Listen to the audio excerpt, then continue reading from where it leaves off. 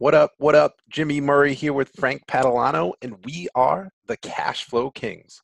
The Cash Flow Kings podcast discusses money, finance, mindset, and investing with an emphasis on cash flowing real estate. Hi, my name is Frank, and I'm here with Jimmy to help you crush your goals in real estate and more on this episode. So, guys, on this episode, we brought in a local investor, or somewhat local to our geographic location. His name is Matt Picheny, and this is episode 23 of the Cash Flow Kings. So, Matt, welcome. Hey, thanks for having me aboard, guys. I'm really happy to be here. Excited to have you here as well.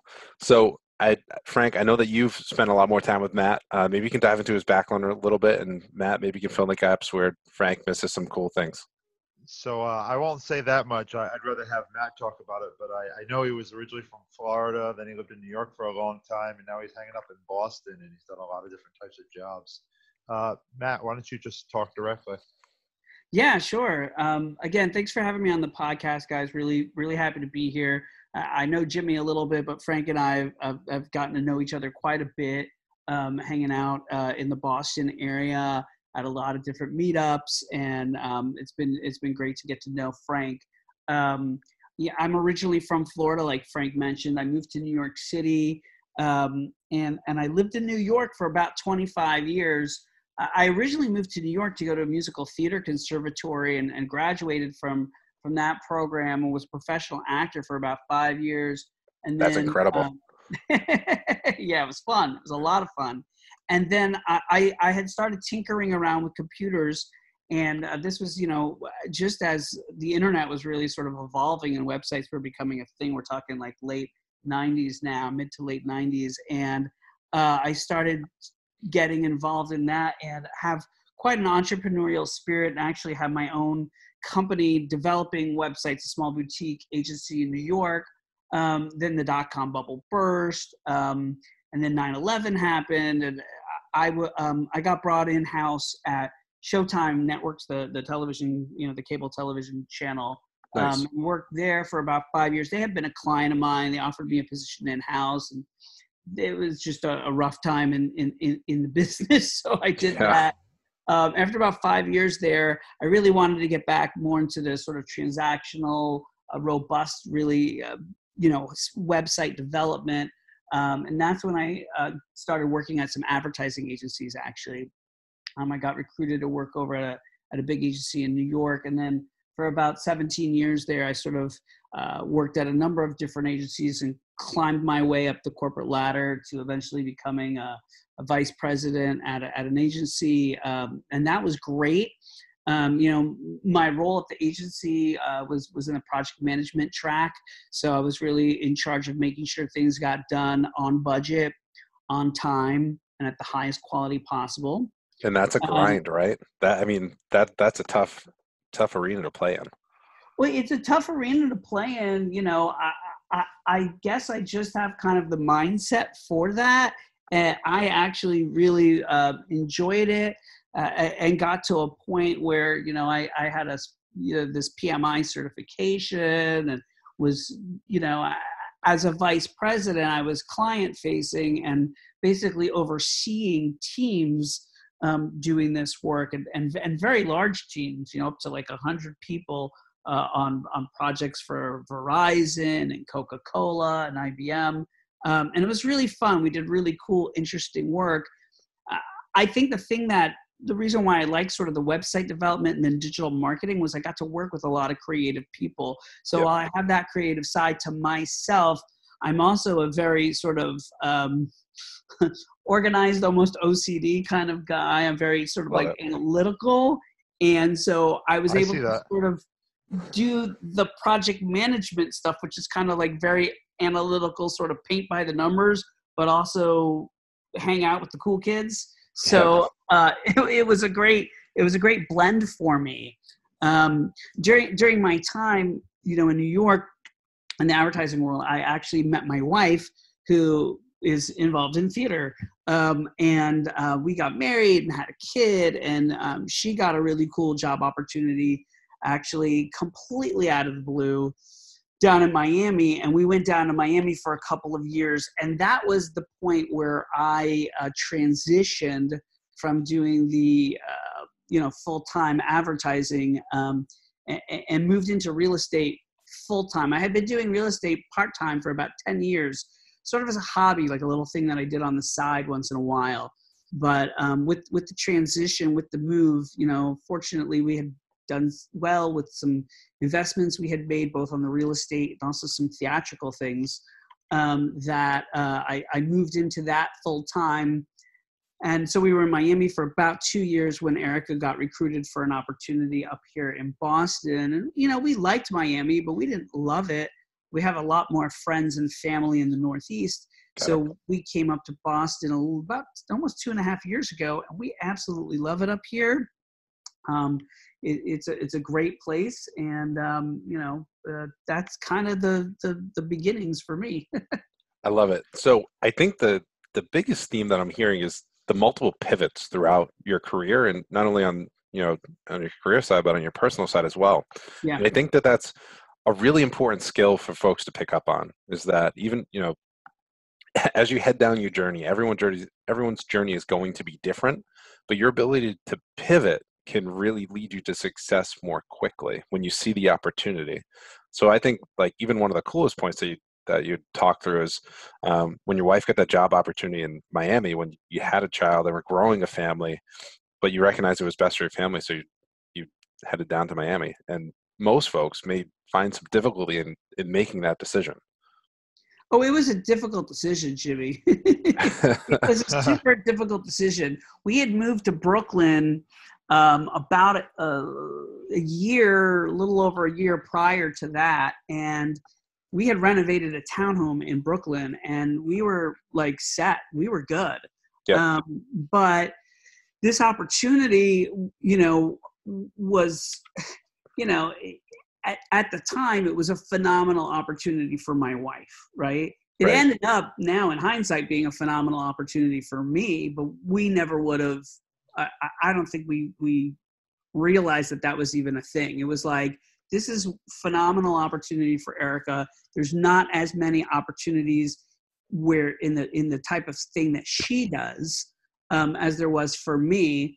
And you're right. I mean, we looked at it. I got there. I assessed the situation, and I figured it was time to pivot and pursue a passion. I was kind of burned out, quite honestly, from the having worked in the corporate world for over 20 years.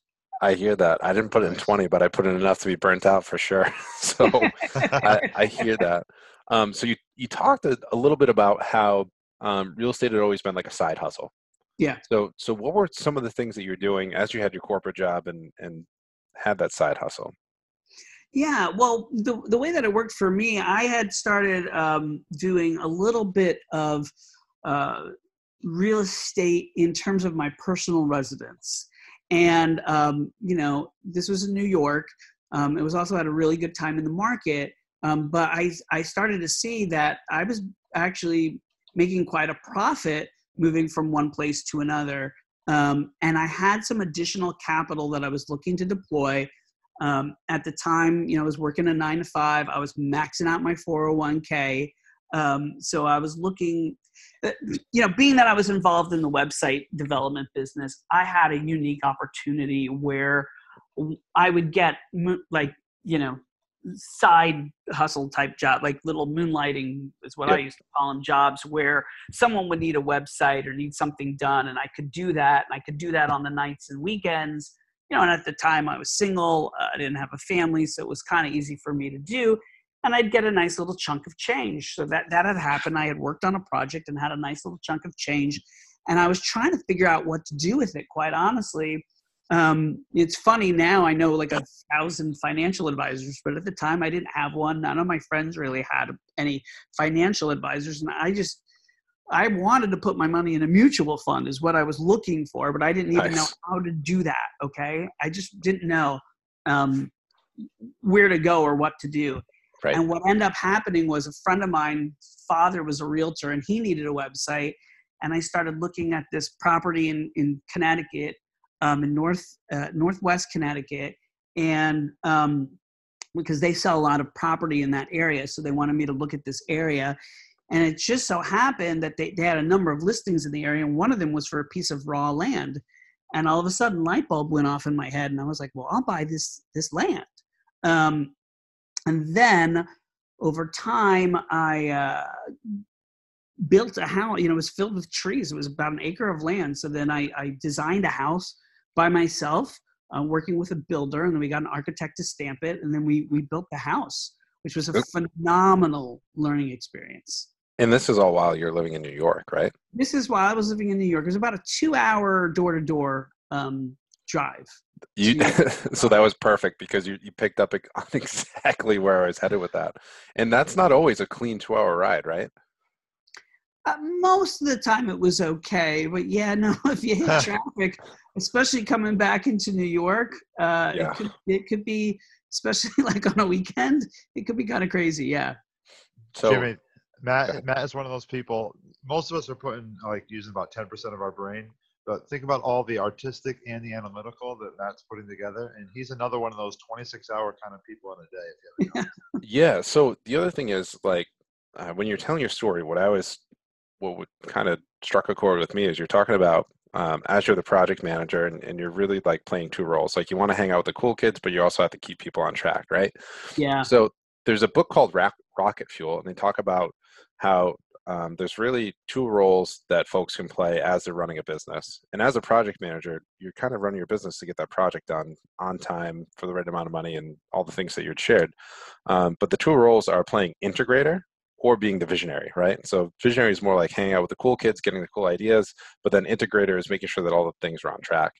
Yeah. And I think that for entrepreneurs, it is really important. So there's a test online. If you Google Rocket Fuel and you look up the author of the book, they also wrote another book called Traction. And maybe two guys who had wrote this book, but take that test and understand if you play better as an integrator or better as the visionary. And then it's going to teach you a lot about yourself, but then that'll help you build success in the partnerships that you seek, whether it be in real estate, in business, or in life. Yeah.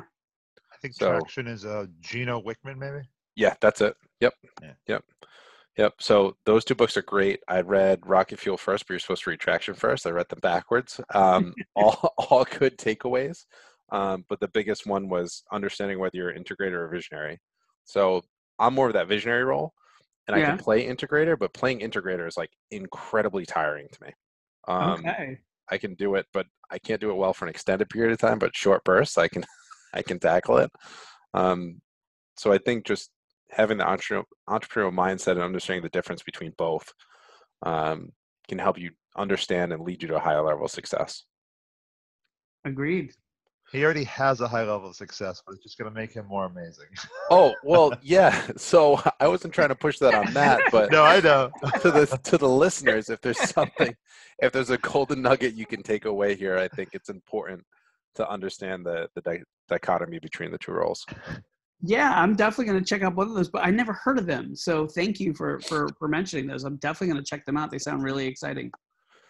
If you go back through our Instagram, we have the highlights. You can actually see a whole bunch of our book recommendations. Both of those are on there too. Oh, awesome. We should almost develop like a Cash Flow Kings book list. That'd be pretty cool. There you go. That's another thing we can work on all our free time. Yes. I'll have one of my VAs do it. So Matt, you close your first deal, you develop the house. Do you sell it on the back end, and where do you wind up from there? I built the house, and I used it. So I was living in New York City at the time, so it was nice to have sort of a vacation home, which was the initial intent. What I didn't realize, I knew there would be demand from a rental perspective during the summer. What I didn't realize is, hey, in October, it's right near Route 7. It's like on the National Historic Register for like leaf peeping, if you will. Nice. So all of a sudden, all these people wanted to rent it in October, and I'm like, oh, that's great. And then all of a sudden, I started getting all these requests for the winter because it's literally like 3 minutes down the road from Mohawk Mountain, which is a small mountain. But if you have like little kids and you live in New York City, it's probably the closest place to New York City to go. That's like a somewhat decent mountain where like little kids can learn how to ski. So all of a sudden I have demand for this property pretty much year round. So it actually became more of a rental property than a vacation home. And then when I found out doing taxes my first year with my accountant, she's like, hey, you barely used it at all this year. You only used it like, a week or two. She's like, make sure you always keep it under 2 weeks, and then we can classify it as a rental property. If you actually end up not using it she's like, if you want to use it as a vacation home, by all means do, but if you keep it to 14 days or less, or maybe it's less than 14 days, which is what it ended up being naturally anyhow, then all of a sudden, boom, I have a rental property and the tax benefits that go along with that. So awesome. That was my first foray, somewhat accidentally, if you will, into having a rental property. And I sold it last year, over time. And I don't even live in the city anymore, but for a number of different reasons, we weren't really using it. It was never bought with the intention of being a rental property. If I had it to do over again now, with the knowledge I have now, never would have done it. It was not a huge money maker. Was a phenomenal learning experience, and really kind of set the course, little did I know, to what I'm doing now, but I had no idea that it was setting me on that path. Yeah, and again, multiple pivots to get to that outcome, right? True. So just really cool. Really cool. I admire your adaptability and the ability to learn quickly and work through those things, because vacation rentals are not easy. You make it sound like it's all rainbows and butterflies. No. I would never do a vacation rental again. There's people who are doing it and that are successful and have a whole method and process that they're using. But it was quite time consuming. That's one of the reasons why I let go of the property. Yeah. There's definitely good money to be made there, but whole heck of a lot of work to go along with it as well. Yeah. So Matt, would you consider syndications to be easier? In some ways? Yeah. I mean, the thing is, with the syndications that I do, I hire a team of professionals, right? So I always hire third-party property management. So we'll have, 3, 4, 5 employees that are full-time working at a particular property. This property, which has always been a minimum of 2 hours away from where I live, it's 2.5 hours now, but when I was in Miami, it was even further. And I didn't have a team of professionals. I mean, I had my friend's father, who's a realtor, who could once in a while help out, but gaining access to the property, needing to call in different vendors to fix different things along the way, it was quite cumbersome, quite time consuming. Cleanings in between, all of those kinds of things where you really need somebody to have, their boots on the ground. And I didn't really have that there. I don't have that in my syndications, but again, I have a full-time team. Well, when you have a larger multifamily, the price per unit of being able to have a team is a lot less than That's true. Having that one rental. Correct. 100%. There you go. So besides syndications, though, one of the reasons why we want to have you on the podcast is an awesome way to produce cash flow that might be a little riskier, and that's Broadway shows. Yeah. They say you can't make a living investing in Broadway, but you can make a killing. Nice. Yeah, so the thing with the Broadway stuff, and I love Broadway, and I have a passion and interest in it, as a fan, right? I'm a fan. I think I put on my Facebook that I'm a music and theater aficionado, right? I love music. I play quite terribly guitar and ukulele and a few different instruments. I love singing. I love music. I really love theater. Being able to invest in things and sort of help different artistic things come to life is something that's important to me and is, fulfilling to my soul.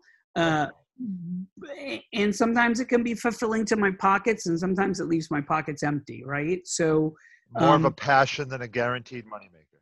yeah, but like they said, you can make a killing. I mean, think about the people who invested in Phantom of the Opera, which has been running on Broadway for, I don't know, like 40 years or something like that. Like, they've got to have made, you know, their initial investment back like 1 million times or something. I don't know the numbers. I don't know the stats, but, you know, once in a while you can get one that's really successful. Most of the shows on Broadway are not a financial success. You know, the majority of them are not. You know, being that my wife, you know, I have a background in the business. My wife actively works in the business and has for many, many years.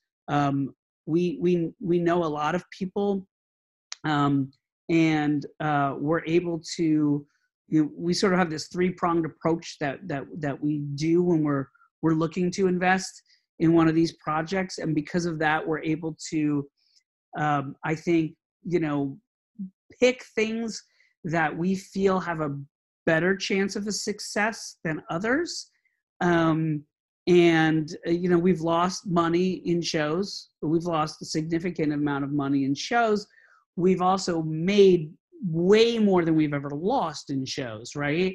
It's almost like investing in venture capital, or, you know, being an angel investor, where you know you're going to invest in some things that are going to be flops, but, you know, you hit the one Twitter or the Facebook, right? And then or the Instagram, you know, and all of a sudden it covers more than just your losses. And that's sort of the approach that we use. We're not investing in everything. We're very selective about what we do, but we do more than just one.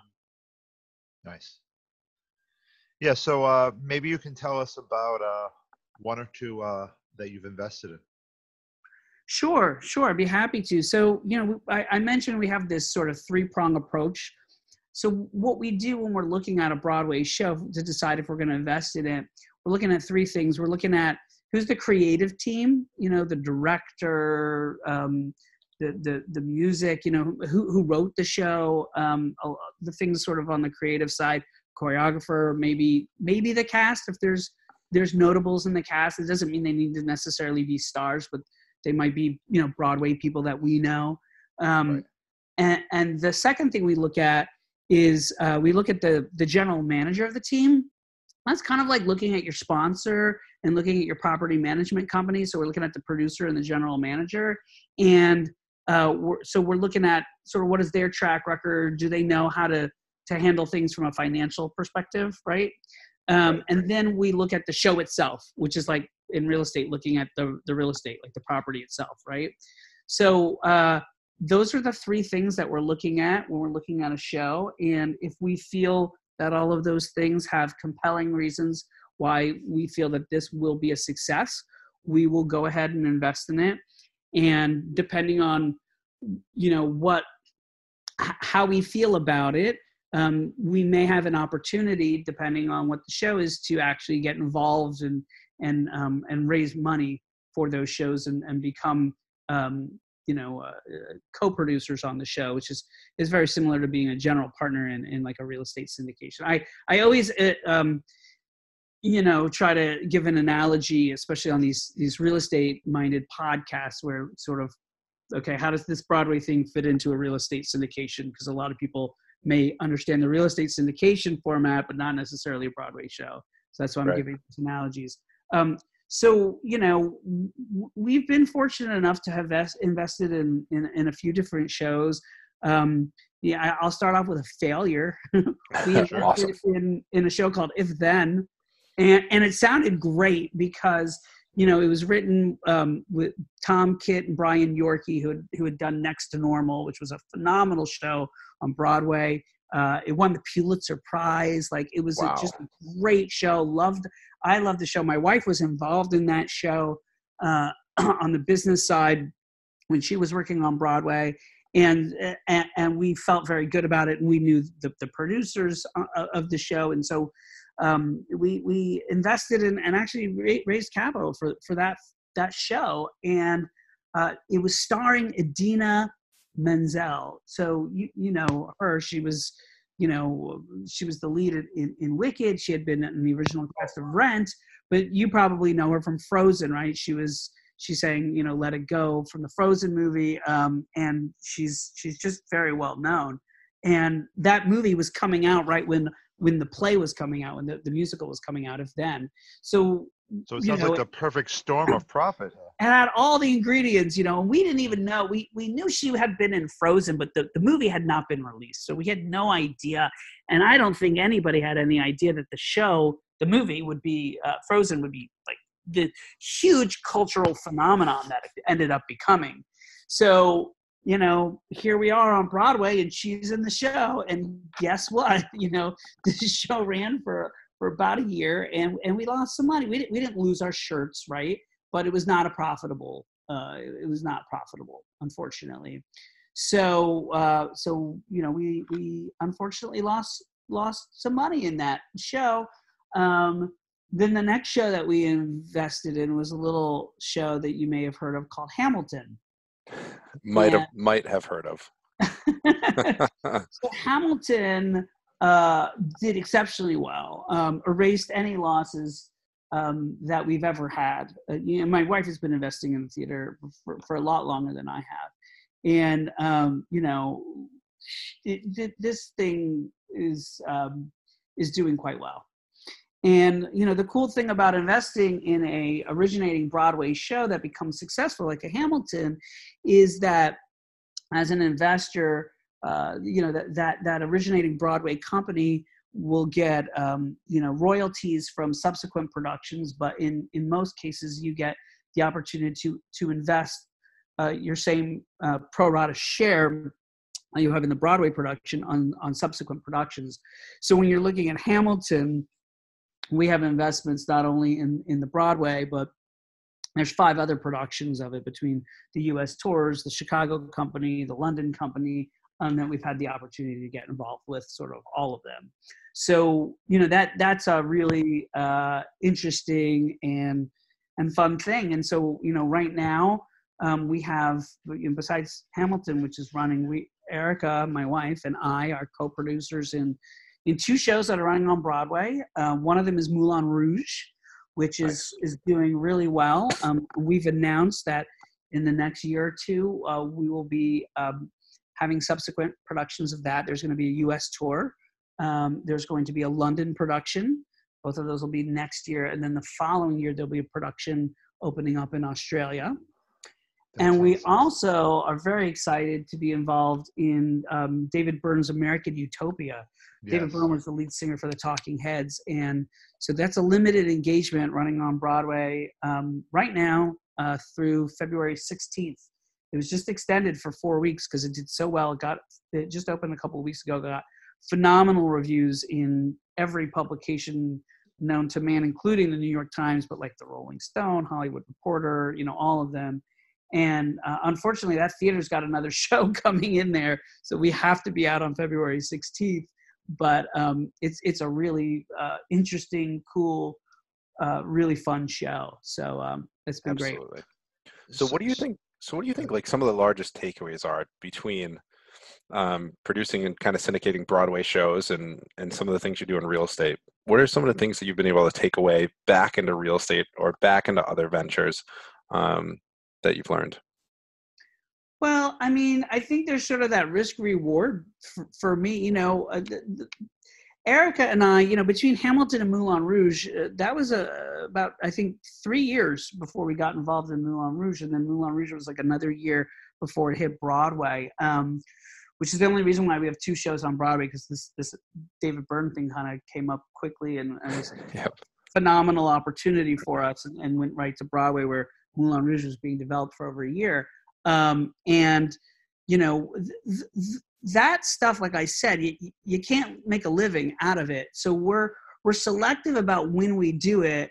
But the real estate thing is a little bit more of a bread and butter type of thing for me. It's a lot less risk. It's a lot less reward. Now the real estate investing can be very risky. You have to really do your due diligence on who you're investing with. I think that's more important than the property itself, is who you're investing with. And then secondarily, and very important, is the property itself. And so that, there's kind of those parallels that I talked about in terms of vetting the people, vetting the property. I guess another parallel is the fact that, I'm not always, with the Broadway stuff, we're not always co-producers. Sometimes we'll just invest in it. When I'm looking at my real estate portfolio, 75% of my investments, I'm invested in over 2,000 doors. And those are, 75% of that are deals that I'm a passive investor in. Now, all of those deals I've vetted the people, I've vetted the property. I feel good about it. I've gone ahead and invested in it. In terms of deals that I'm going to co-sponsor, I'm very selective about what I get involved with, almost sort of like the Broadway stuff, but it's a little more frequent than that. And, those things I have to spend a lot more time on. The passive investment, I do the initial vetting, I write a check, and that's it. Matt, yeah. Now, if someone wants to invest in one of your shows or one of the piece of real estate, I assume they have to be accredited, but how would they contact you? Well, that's not necessarily the case.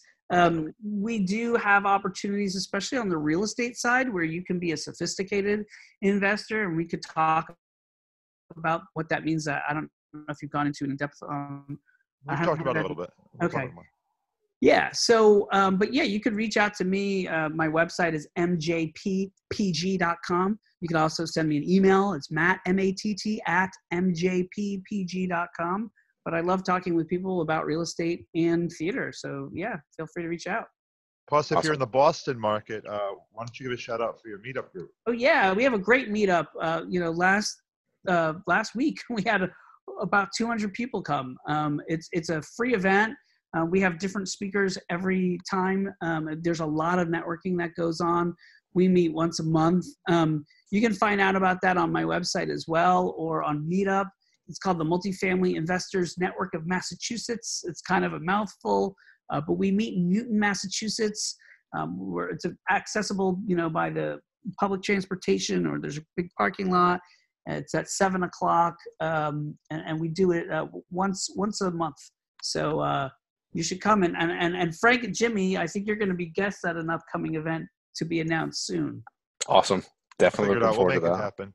At some point, I definitely want to invest in a show. I think I'd have a better shot of doing it with someone with knowledge, experience like you than just throwing a dart at a wall. Definitely. Thanks, Frank. I just want to make sure, and I would say this to everyone, that you've got a strong stomach for some volatility in it. But it's something, if you like theater, if you're passionate about it, and you're okay to dabble your toes in something that could have an amazing return but is extremely risky, then I think it's really fun, and it's great. You get to go to opening night and a whole bunch of other stuff like that. So it's